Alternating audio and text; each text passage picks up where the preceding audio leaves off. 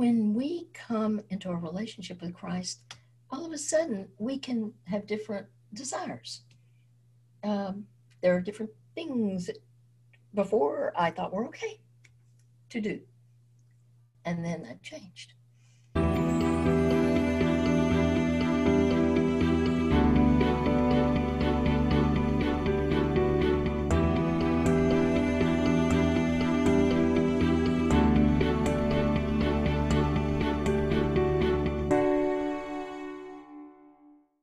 When has God revealed himself to you?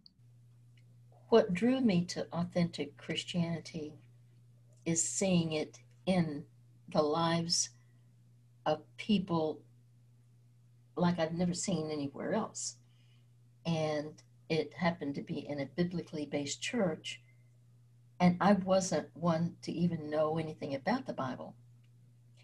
I began to hear who God is. I never even thought about who God is. I mean, there are some churches that don't teach about that, or there are some platitudes. And when I started seeing the Word of God and displaying who this God of the Bible is, that made a huge difference. For example, the people who are afraid of God, and I know that there are some who are, and sometimes they'll explain it this way: God's just waiting to catch me doing something wrong, and this huge fear factor, and they don't know their destiny and all. Well, it depends on what we grew up with. I didn't grow up with that. I just grew up with indifference. I mean, just nothing. I mean, nothing said that I knew, but I saw in the lives of a number of people, both high school students and adults. I mean, I started living for Sundays. I had this teacher I thought I'd never heard of. How, she would say, now, open your Bible here, circle this word. Notice how it's repeated.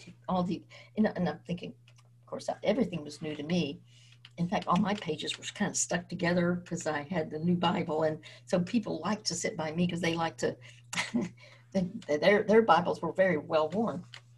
I remember hearing somebody talking about a sin nature, and I thought, well, that doesn't sound right.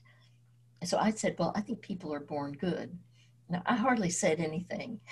And all of a sudden, they're opening their Bibles. Well, here you see, and then it literally was a scripture dealing with we are born in sin, we inherit it. And the sin is, I'm going to do what I want to do. It doesn't matter what God says. I'm going to do what I want to do. And it's because I want to do it when I want to do it. It could be that maybe God would want that to be done, but God's irrelevant. And so what I saw more and more was the relevance of the Word of God. That's the basis on which I yielded to the God of the Word. I found out that He says, I've loved you with an everlasting love. I've drawn you with loving kindness. Okay. I know the plans I have for you. I didn't know God had plans. I thought He just plopped us on earth. I know the plans I have for you. Plans to prosper you, not to harm you. Plans to give you hope and a future. Wow, now that was amazing. I don't have to know the plan. He's got the plan. He already knows the plan. And when you're in a very dysfunctional family, there's such disorganization, no security. Mm-hmm. So I began to sense that there was a security about the God of the Bible. But I'm going to be candid. I never heard that Jesus was God. I just only knew the phrase, the Son of God. And yes, there's the Trinity. There's God the Father, God the Son, God the Holy Spirit. But God the Son, He knew that the problem was in the Bible. It describes that our sin separates us from God, and how wonderful! Jesus doesn't want us separated, and more than that, I mean, He's planned heaven for us, and yet we've all sinned. So there has to be some solution. Nobody can undo what they've already done if they're with their sin. So this was. I was just trying to figure this out. I saw in the people, they had something I wanted and didn't have, but I thought they had information, and they did. But they had transformation. I knew nothing about that.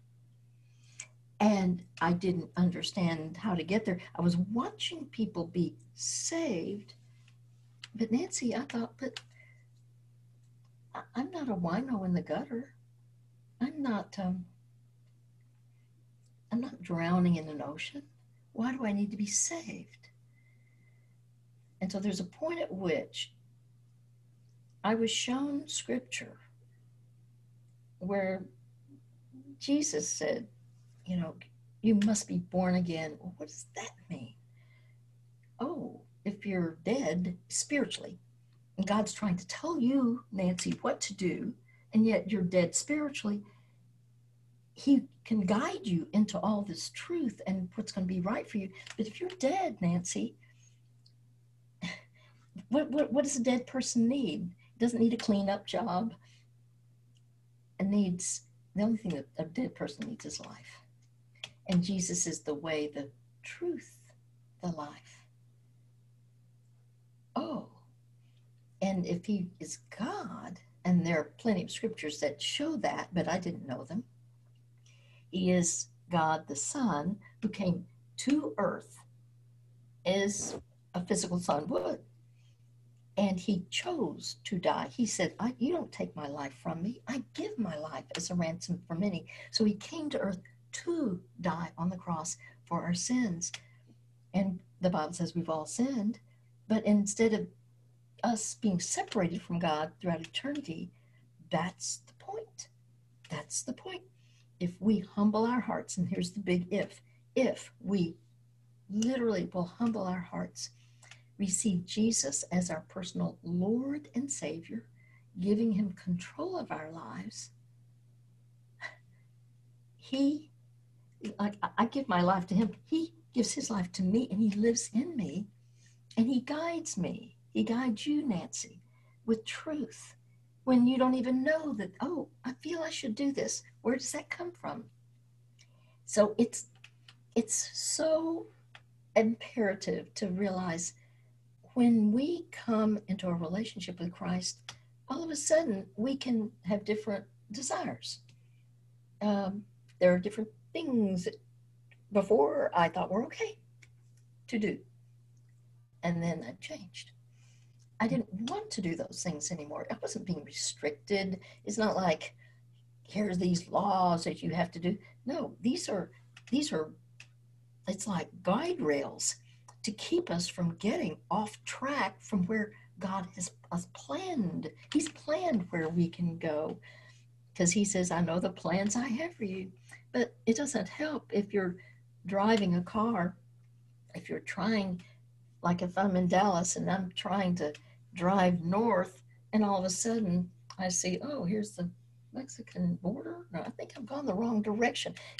We all have gotten off track. Every one of us, anybody who's driven a car, Mm-hmm. we didn't know it, but He says, I know the way for you. And that's what, so I think what happened for me was I saw the lives change first. People that I knew, and I saw it consistent. I waited for 6 months just observing, is this real? And then I had to, now I'm seeing actual scripture, which I didn't even know existed. And because of that, it's like, am I going to be cocky and choose to not believe, just do what I want to do? Or would I be willing to at least try? Because, see, I wasn't even sure if it would work to come to Christ. And so I thought, well, either it will work or it won't work. And I'm math. my mind thinks math. Okay. If it doesn't work, well, at least I tried, and I haven't really lost anything. But what if it would have worked to receive Jesus as my Lord and Savior? I would have a lot to lose based on the people that I saw. And so I'm just that rational kind of person who thinks, why not? And the scriptures and the people were drawing me to, would I have faith? That means, now I'm hearing faith means to literally step out of the boat. Would I step out of my comfort zone? I don't know what's going to happen. See, that's what this thing of the future is. Worry. I learned I can trust God with my life. And if I don't know what to do, I tell him. And what he tells me is, that means through prayer, I say, I don't know what to do. Lord God, I don't know what to do. And it's amazing when the time is right, he literally communicates his will to us. And that's what he says he will do. That, you know, of course, my first scripture ever that I finally held to, and that became so meaningful, was trust in the Lord with all your heart. Lean not on your own understanding. That was my problem. I couldn't understand why God would allow me to be in this terribly painful, bizarre home growing up.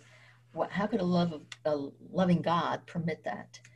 And I didn't know.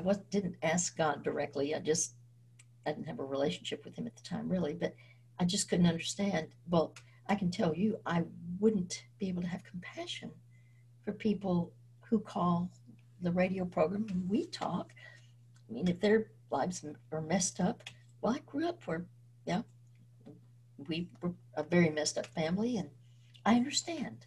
And so God gave me compassion that I would not have otherwise if I'd come from this pristine, wonderful home life. I'm for people having wonderful home lives, but I do know that I can feel what people are feeling at times, and people know that.